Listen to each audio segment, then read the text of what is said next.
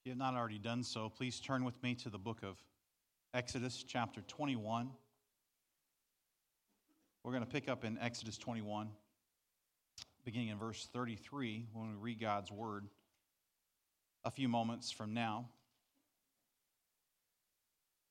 We have a common saying in our culture as Christians, and that is just three simple words: God is good. When we say God is good a lot, we mean to say a lot. We're declaring the goodness of God with one little three-word phrase: God is good. Sometimes there's a little saying where people say God is good all the time, and all the time God is good. However you think of it, whatever comes to mind when you talk about the goodness of God, that's operative for our text and our thoughts this morning. The Bible says that all things work together for the good of those who trust in the Lord, even though not all things are themselves good. We know that, right? When sinful men mean for bad, Joseph says at the end of Exodus, it's recorded that God used it for good. So while we're surrounded by bad, by things that are not good in this world, in our lives, as believers, we have a promise that God works all things for good in His final and ultimate justice. But closer to right now, where you sit, where you live, your lives, what does it mean to say that God is good? Differently, how is God good to us? That's the question we want to engage in today.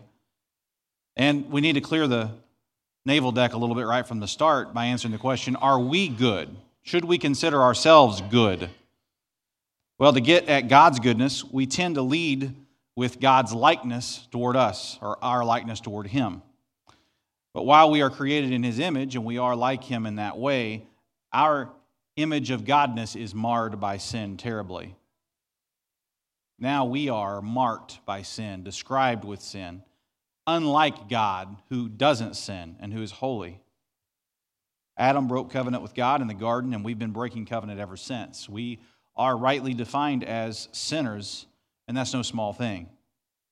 We aren't like God morally. In fact, though we think of ourselves like God and desire and think that we like and desire what God desires and likes, even our perception about what we desire and like can be marred by sin. Even our attempts like righteousness, the prophet Isaiah describes them as filthy medical rags filled with germs and disease in God's sight. Our wills are trapped in sin, and we do just what we want to do when we go on sinning and sinning more. Even when we do good things, we cannot be described as doing them for good reasons or as being good. For again, we are sinners, and that is exactly what nailed Jesus to the cross, was our sin. To get that in there early and often is part of what clears the navel deck, that we might be able to understand how God is good toward us. Outside of Christ, no one is good. The Bible says no, not one. So we aren't good like God, and God is good. So how is God getting His goodness toward us? My goodness, I think we might need some help.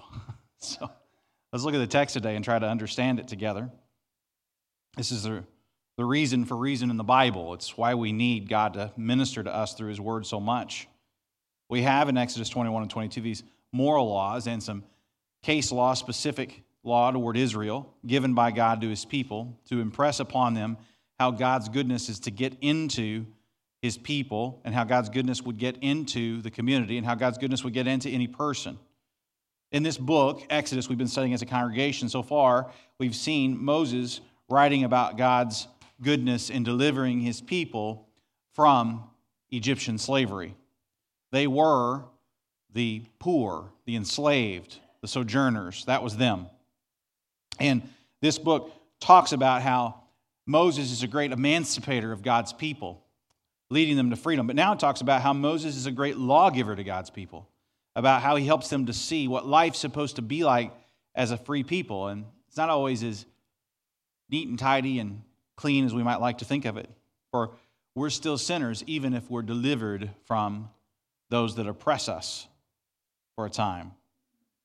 So we get a taste here of how God's people are to be different than the people of the world. That's what Exodus 21 to 23 does. Now, they didn't live up to those aspirations, but we get a picture of how they were supposed to have lived up to it. And what that means for all of us, we shall see in the end today.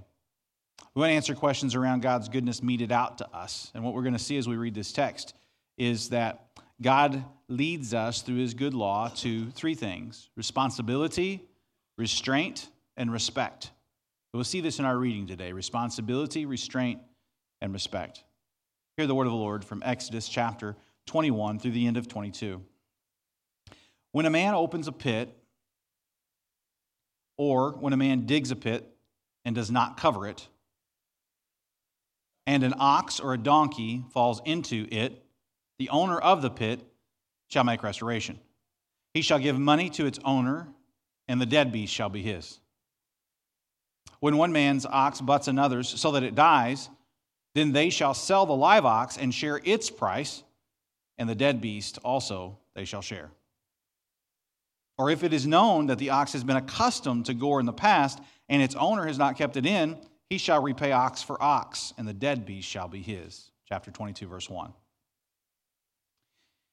If a man steals an ox or a sheep and kills it or sells it, he shall repay 5 oxen for an ox and 4 sheep for a sheep. If a thief is found breaking in and is struck so that he dies, there shall be no blood guilt for him. But if the sun has risen on him, there shall be blood guilt for him. He shall surely pay. If he has nothing, then he shall be sold for his theft. If the stolen beast is found alive in his possession, whether it's an ox or a donkey or a sheep, he shall pay double. If a man causes a field or vineyard to be grazed over, or lets his beast loose and it feeds in another man's field, he shall make restitution from the best of in his own field and in his own vineyard. If fire breaks out and catches in thorns, so that the stacked grain or the standing grain or the field is consumed, he who started the fire shall make full restitution.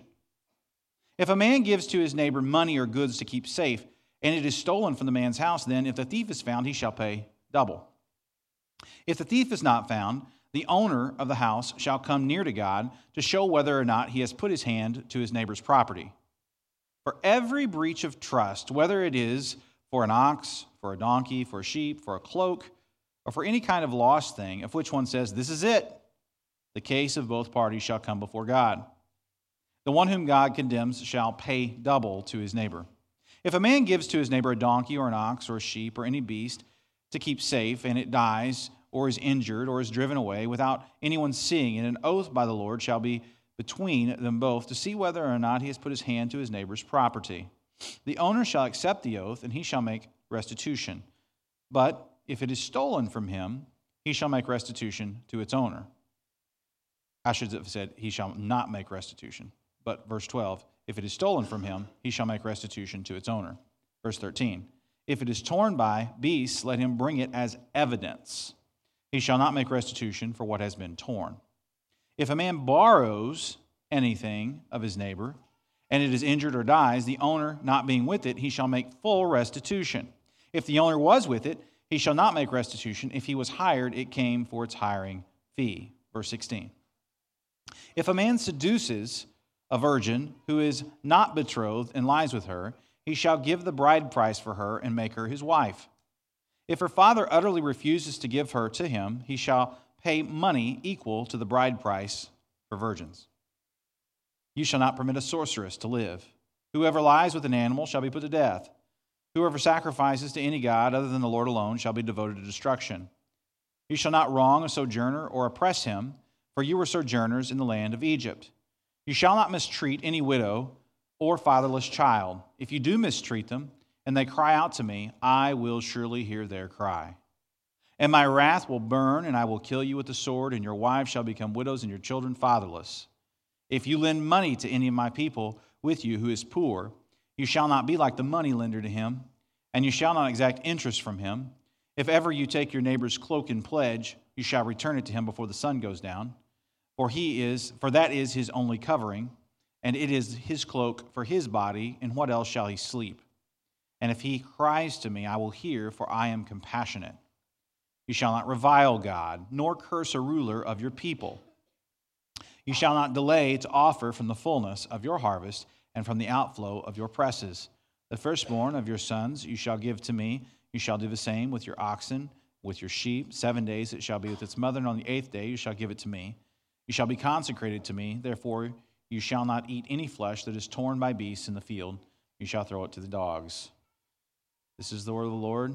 May it bless all who hears. Now, what do we do with this word? How do we think about this? Setting 3,500 years ago in the 15th century BC, Moses writing the first 5 books of the Bible, Genesis, Exodus, Leviticus, Numbers, and Deuteronomy, granting us here within the broader book of Exodus what's called the book of the covenant, the book of the Mosaic covenant, being conveyed to those people now constituted at the foot of Mount Sinai through God's words mediated through Moses to the people. What are we to make with this Jewish civil law in Scripture? Well, as I've already said, God leads us through his good law to responsibility, to restraint, and to respect. But let's consider the end of chapter 21 and the first 15 verses of 22 with regard to that first heading. God's goodness leads us to responsibility. And we see responsibility here for negligence in personal property and for theft of personal property. So there's an emphasis on the value of personal property in principle. Just consider the end of chapter 21. Responsibility for negligence of personal property. So then and there, a man dug a pit to trap an animal.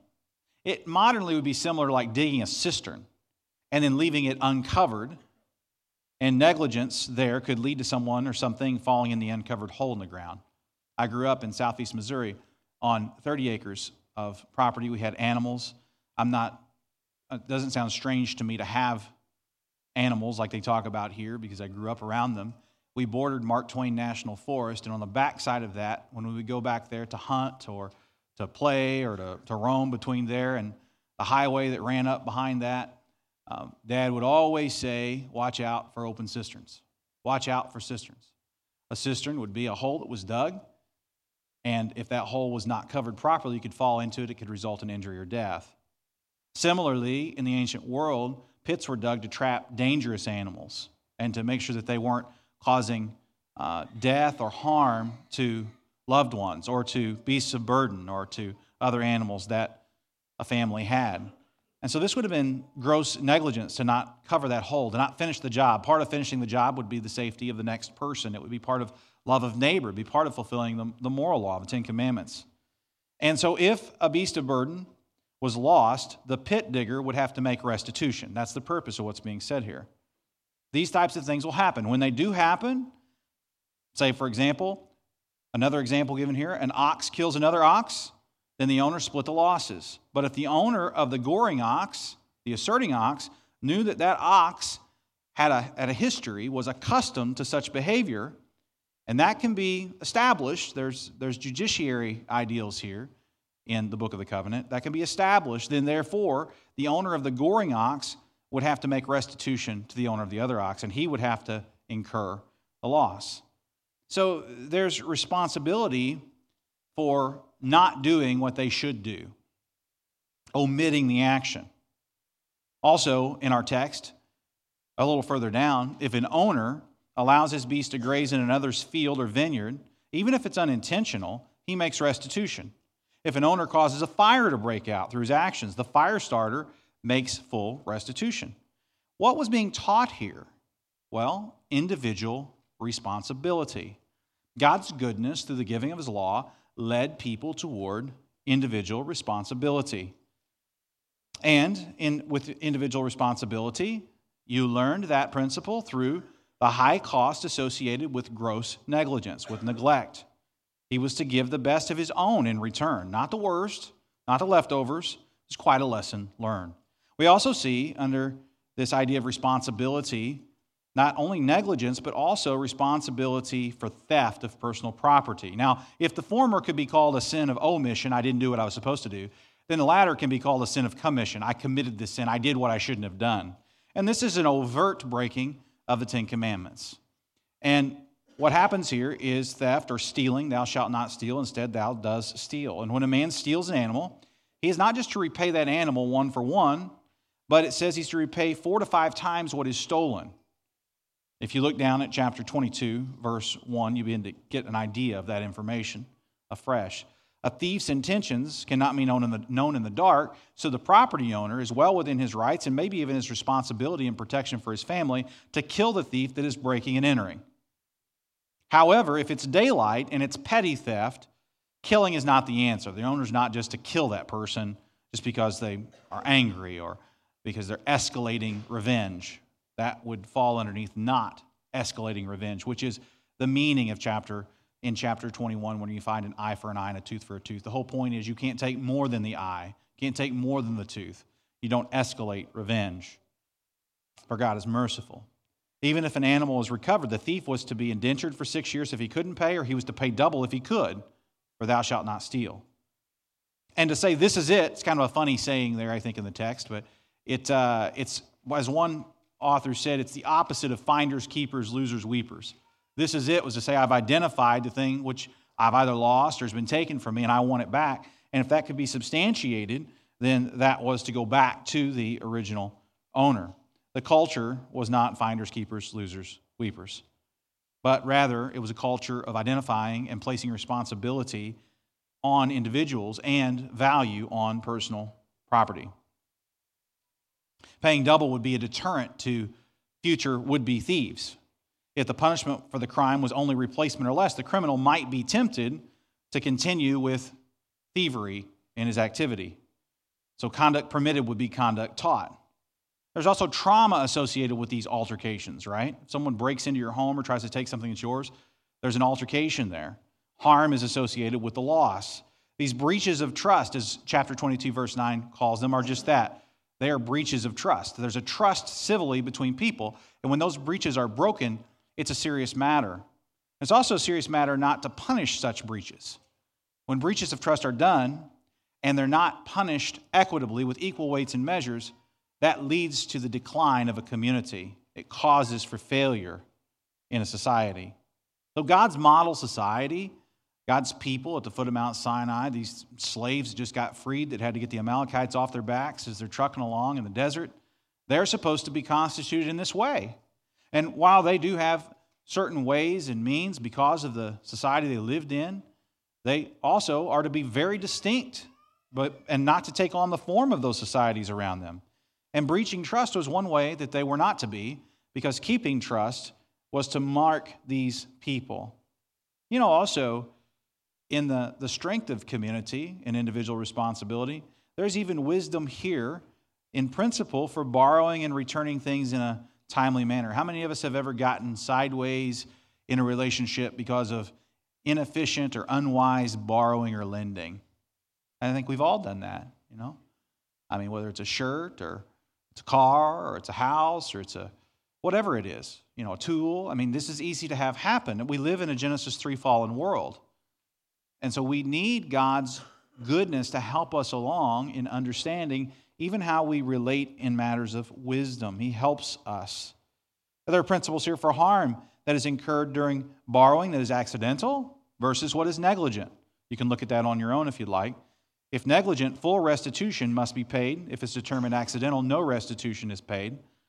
It came as his hiring fee to do a job. So in this first aspect, in this text, what we see is that God is good to us through his law, and that it leads people toward responsibility, taking responsibility. And negligence falls under sins of omission. Theft falls under sins of commission. I did what I shouldn't have done. Thankfully, the law serves us in understanding God's way rather than man's way, and in promoting individual responsibility within the community. Good law makes a community better. That the law, as it's been said, functions as a teacher for what is right and what is wrong.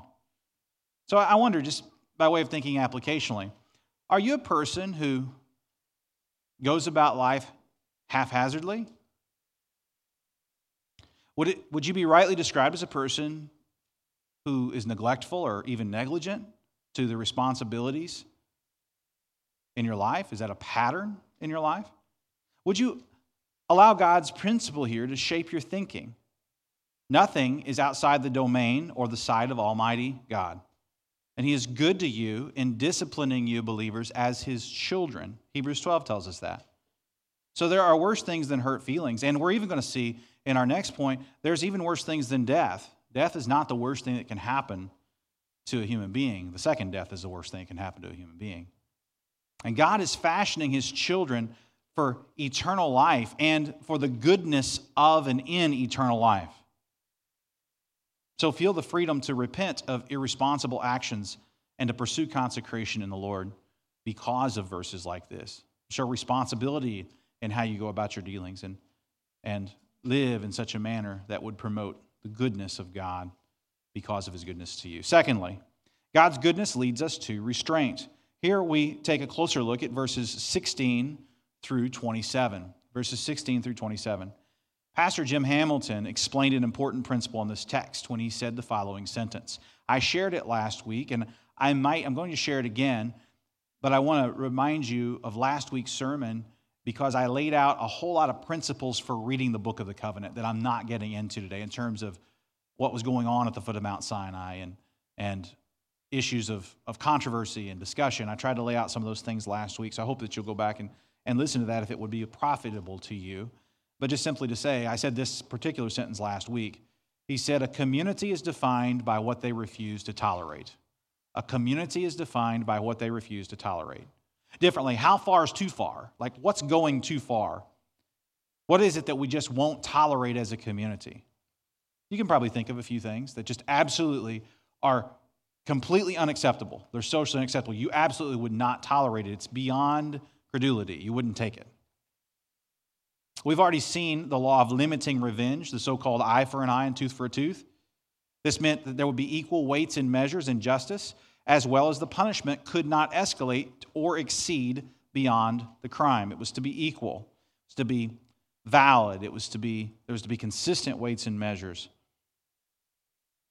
We see too much, too often, things that should be intolerable, tolerated in community. I think of Jezebel in Revelation and how the church is chastised for tolerating wicked Jezebel in their midst. Now, it's beyond the scope of this sermon to track down exactly what that meant, but it meant something to that church. It means something to this church. So what is intolerable to a community? What's intolerable to the church community?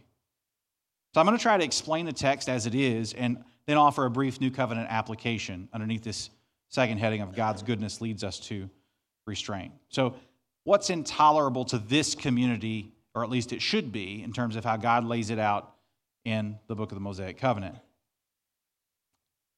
Sexual immorality, pagan sacrifice or sorcery, often also associated with immorality, and the oppression of the most vulnerable. These are the things that are supposed to be intolerable to this budding community. So let's take it in reverse. The most vulnerable would be mistreating the fatherless, the widow, the orphan, the sojourner, and the poor. We see this in verses 21 to 27 of chapter 22. God uses human language to help us use our five senses to understand just how serious justice is for the most vulnerable in this community. He hears their cry, it says, when he cries out to them because of oppression by none other than these people that were recently released from oppression. Prayers would reach God if people were oppressed underneath this leadership and in this community. If you mistreat these vulnerable people, I'm going to make sure it comes back to you, God said. And we see that in the exile. We see verbs about it in Jeremiah and Lamentations. Sadly, tragically. But equal weights and measures are used, and they are punished as they are exiled. What's some of the principles within here that we see? We see don't money lend in a payday loan sense toward the poor. Though the economy was different, you should never loan in such a manner as to prey upon the most vulnerable. That's a clear principle here. It's fine today if you're loaning money that's actually helping an upstart business or a person of lower socioeconomic status gain. That's fine. A win-win is fine, but that's not what's in view here. What's in view here is there's no realistic way in which this poor person is going to be able to pay back what's being loaned with exorbitant interest in pagan societies. It was designed to make the poor poorer and the rich richer. And so God says you're not supposed to be lending like that. That's not to define your community. It would be impulsive or maybe based on real hunger, need for a poor person to borrow like this. But they might be doing it out of desperation. And if the lender gouges, then he's not only not taking responsibility for his fellow man, but he's not exercising restraint any more than the person that's desperate, because he's preying upon that person impulsively to try to better his own pocket. This type of greed is one of the worst kinds. Do not neglect or mistreat or oppress the one whose father has died, this text also says. So it moves not only through money lending, but also through how you care for those that have lost a loved one, especially a protector and a provider like a father. In that culture, it would have been the same for a widow. There's no mandatory, all-encompassing welfare system. They were to see and do right things based on God's law. Gleanings were allowed, if you think of Ruth the Moabite. The sojourner was to be treated the way the Israelites would have wanted been treated when they were sojourning in Egypt if they had been treated rightly, like the Golden Rule. Right down to the littlest ones, the fatherless, the widow, by extension, the orphan. Remember how Egypt was murderous toward the Israelites. God wouldn't stand for this kind of action in reverse. His people aren't supposed to be like this. It's not tit for tat. It's not vigilante. It's not returning evil for evil. Unrestrained violations of the Mosaic Code, as I've said, is what led the people to wind up being exiled. It's what led to the breaking up of the kingship in the northern and southern kingdom. It's what led to the problems in the people and led them to see their need for the promised Savior. God takes a very long view with the people, takes a long view with us. He looks at the long term. He doesn't just look at the very, very short term. He talks about things that will be talked about and enacted and talked about and shaped. And God's story, the Bible is just amazing that way. But it's also very specific in how his goodness is meted out in these very axioms in these verses. Like, take care in your earnings and dealings with the vulnerable, that you're pursuing justice and not just unrestrained self-improvement. That's a principle there. Talks about sorcery too. Sorcery was wrong when King Saul pursued it. A violation punishable by death, according to Exodus 22. The community was not to tolerate sorcerers or pagan sacrifice, a clear violation of the first table of the law. This was to be a community that was governed by God and a community that understood God's laws. As I've said, there's worse things than death. Think about, in a New Testament corollary, consider the death of the thief on the cross next to Jesus. He faced capital punishment for his thievery, but yet found escape from the second death. Then you might say, well, how do you know he found escape from the second death? Well, because Jesus is a promise keeper, and he promised that today, that thief who was being punished on a cross, killed torturously for his crime, would be with him in the paradise of God in heaven. I wonder if disdain for capital punishment is a loss of belief in the fact that community matters and the precept that there is something worse than death. One theologian wrote of the death of death and the death of Christ. It's a way of saying that death has lost its sting, like the Apostle Paul wrote in 1 Corinthians 15. We need such an awakening to spiritual things now, don't we? In our day, that there are worse things than death, that the community is to have standards, that equal weights and measures matter, that the law is teaching something. In this text here, in teaching restraint to God's people, which is a good thing, we find that often pagan worship was associated with immorality, and these things are talked about also here in terms of bestiality, which was not at all to be tolerated amongst the people in the Mosaic community. They should not practice sexual expression wickedly. It was to be confined to covenant marriage and a one-flesh union, and God's goodness would lead them to restraint. And when people have unrestrained passions in this way, it leads to excess, and immorality with animals is not unheard of in our time. It is sadly a practice. Not so among you, not so among God's people, they said. And by extension of the Ten Commandments, I think it's easy enough for us to say that adultery and not committing adultery would include not committing bestiality. Seduction is a cruel tax on the community. It's a wrong. Men here are held responsible for the seduction described in verses 16 and 17. It'd probably be helpful if we just read them again, because some of the language, though the principle is easy enough to catch, some of the language in laws about social justice here is going to be a little more difficult to understand, but understanding is important to application. So just listen to verses 16 and 17 afresh. If a man seduces a virgin who is not betrothed and lies with her, and the word virgin is implied, it's not explicit in the text, but if a man seduces a woman like this, a woman of age, most think, who is not betrothed and lies with her, so she's not engaged, and betrothal meant, if you think Joseph and Mary would have been par for the course toward marriage. He lies with her, he shall then give the bride price for her and make her his wife. Verse 17, the father won't let it happen. If he refuses to do so, won't give her away, then he shall pay money equal to the bride price anyway, bride price for virgins. And so, as I've said, seduction is a cruel tax on this community. A man is held accountable because he's to practice restraint and labor to make her his lawfully wedded wife if he wants the fruit of the womb. This is godly. Listen to what a few commentators say about this. The ESV Study Bible is helpful. It says, this rule relates to the practice of a man paying a bride price to his future father-in-law in order to marry his virgin daughter. Although the expression referring to the one who seduces the daughter most likely implies some mutual consent, the consequence focuses on the responsibility of the man to provide, both through marrying the woman, unless the father utterly refuses, and by paying her father. Since the bride price was equivalent to several years' wages, okay, so just take what you make in a year and multiply it by 3, and you're getting more at it. Several years' wages. That would serve a little bit of a deterrent, wouldn't it? This amounts to a threat of huge damages in the case of premarital intercourse. In the Tyndale commentary, Alan Cole says it like this: if a man seduces a young lady like this comes under the general heading of robbery. An unmarried girl was, in a sense, her father's to give away, and he would, in due course, receive a marriage present or a bride price for her. The handing over of such gifts marks the official engagement to this day in many parts of our world. Naturally, such engagement is almost as binding as marriage, being a financial arrangement, and seduction of an engaged girl by another man is treated as adultery and so punished, Deuteronomy 22, 23, and 24. So this accounts for Joseph's quandary in Matthew 1:18 or 1:19, but in this instance, since a man has taken a girl without paying the bride price must be paid. Or who else will pay it now?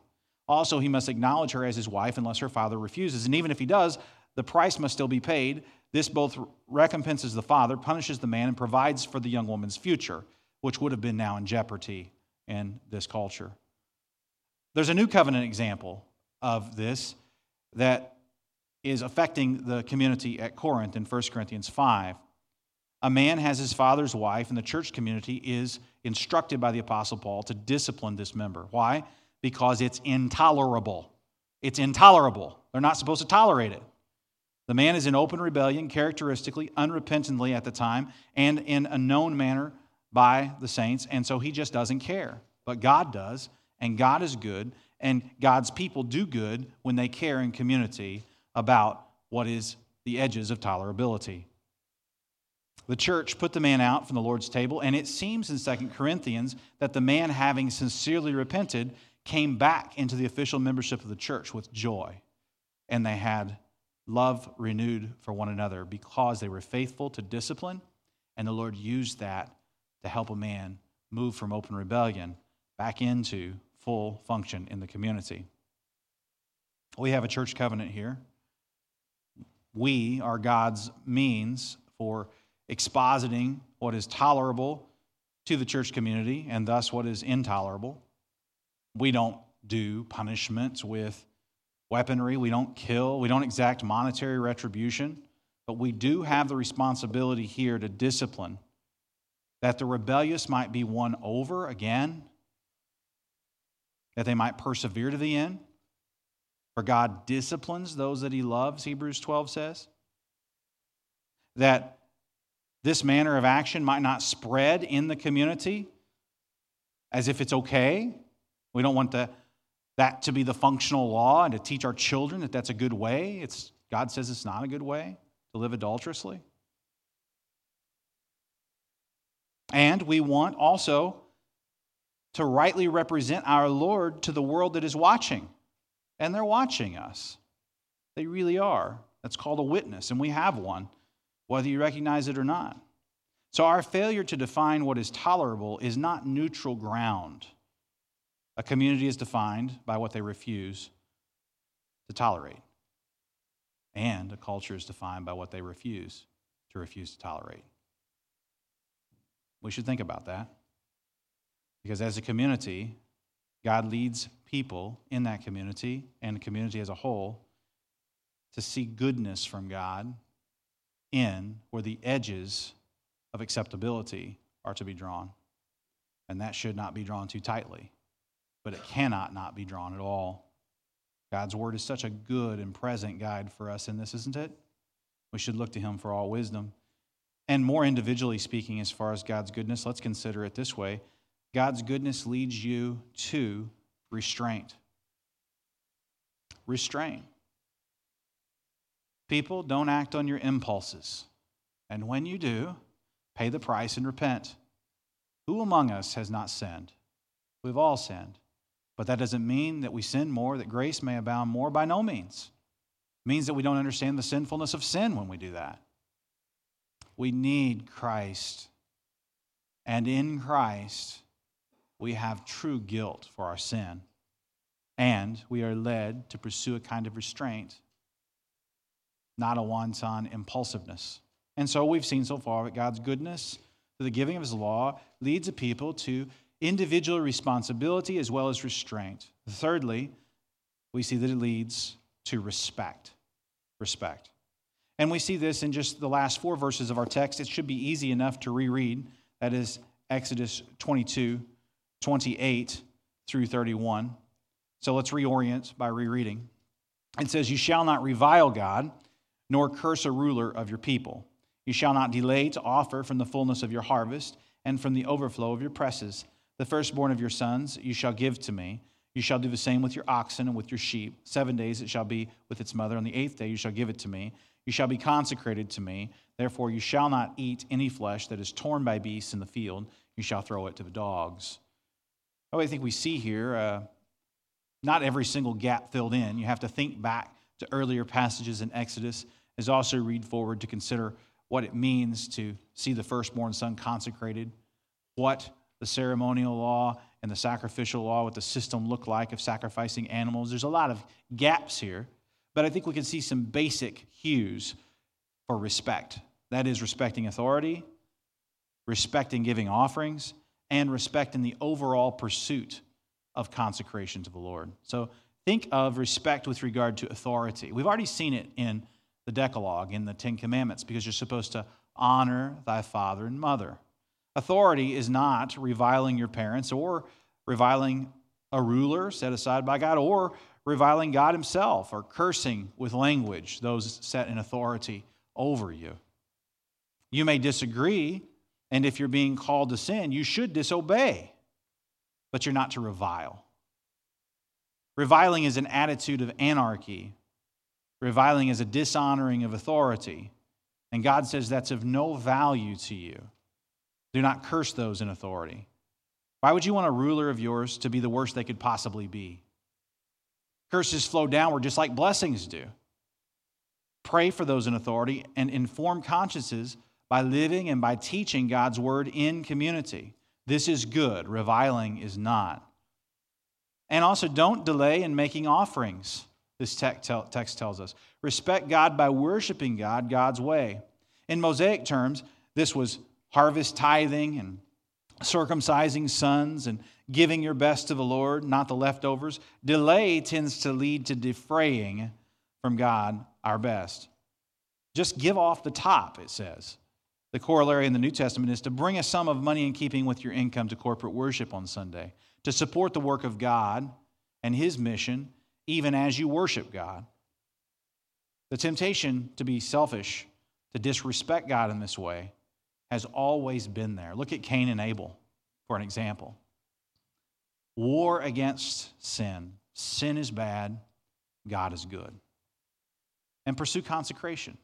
Or holiness would be the word that we often use to describe this set-apartness that is a theme throughout the Bible for God's people.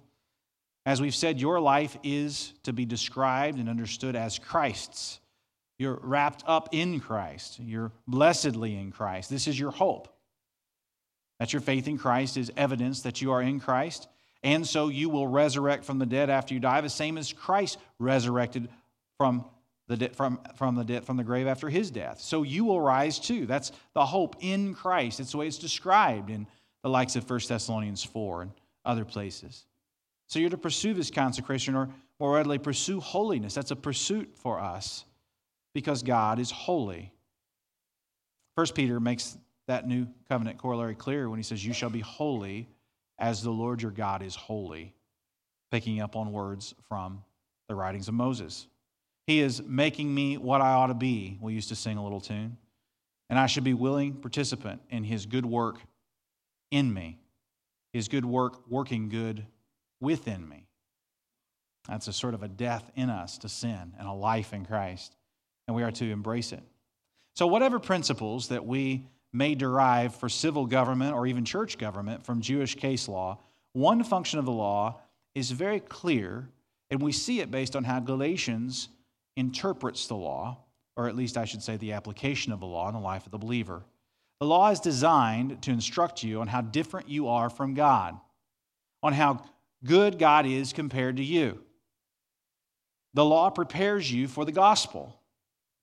We see this precept in Galatians 3. Let's just very simply look at Galatians 3, 24 and 25 and 26. It says, so then, the law was our guardian until Christ came. Why? In order that we might be justified by faith. But now that faith has come, we are no longer under a guardian. For in Christ Jesus, you are all sons of God through what? Faith. And that sign then that we put on is described at the end of Galatians as baptism, whether male or female, slave or free, Jew or Gentile, and you are all Christ's, in Christ, heirs according to the promise. You're considered Abraham's offspring. We see this illustrated in the story of Zacchaeus. Do children remember Zacchaeus was a wee little man? A wee little man was he? He climbed up in a sycamore tree. Do you remember this song? Some of you will know this. This law did its good preparatory work on Zacchaeus. By implication, Zacchaeus clearly knew Exodus 22. He knew that a thief was to repay 4 sheep for every sheep taken. Zacchaeus' joyful exclamation of restoring it fourfold was an admission of his sin. The law had been a guardian to Zacchaeus. Teaching Scripture had prepared him to look for the Messiah who would keep the law fully and who would give him the confidence in eternal things, that he might lose his rank in first century Rome and his goods in favor of righteous repentance.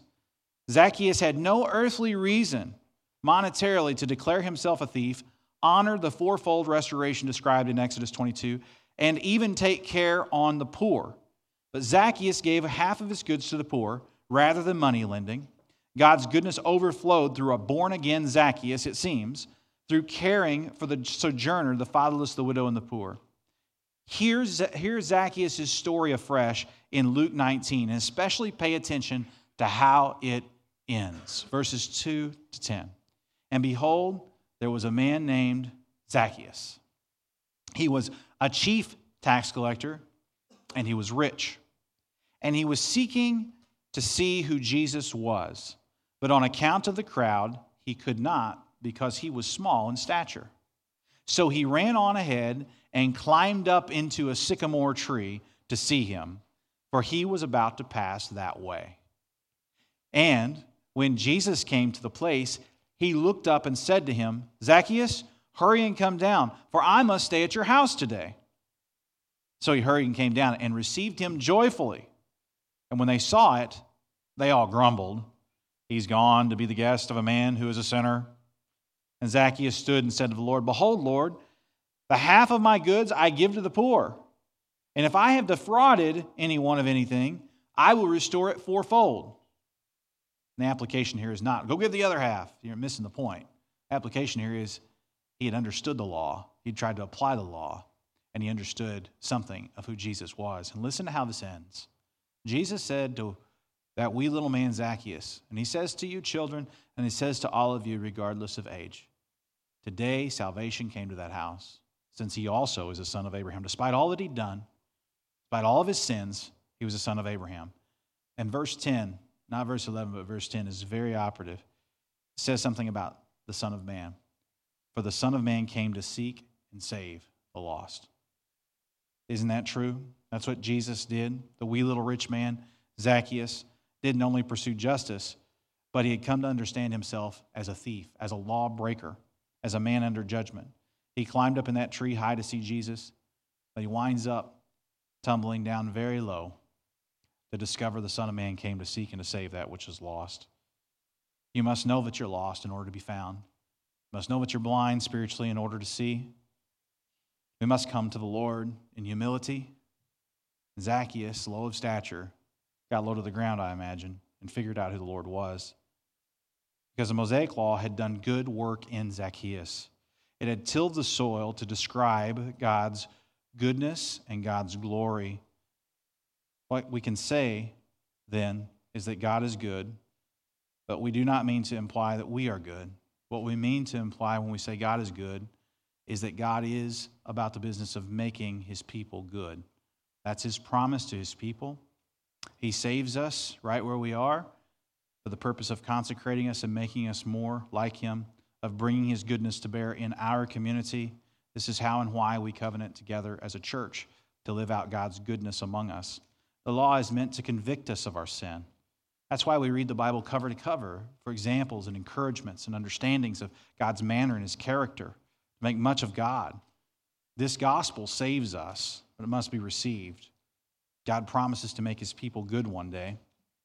God's goodness will become visible through us, however imperfectly and slowly, through the church community. As we grow in responsibility, individually, restraint, not acting impulsively, as we grow in respect for authority, particularly God, as our desires become molded and fashioned after his will is more known to us through the pages of Scripture and prayer all the days of our life.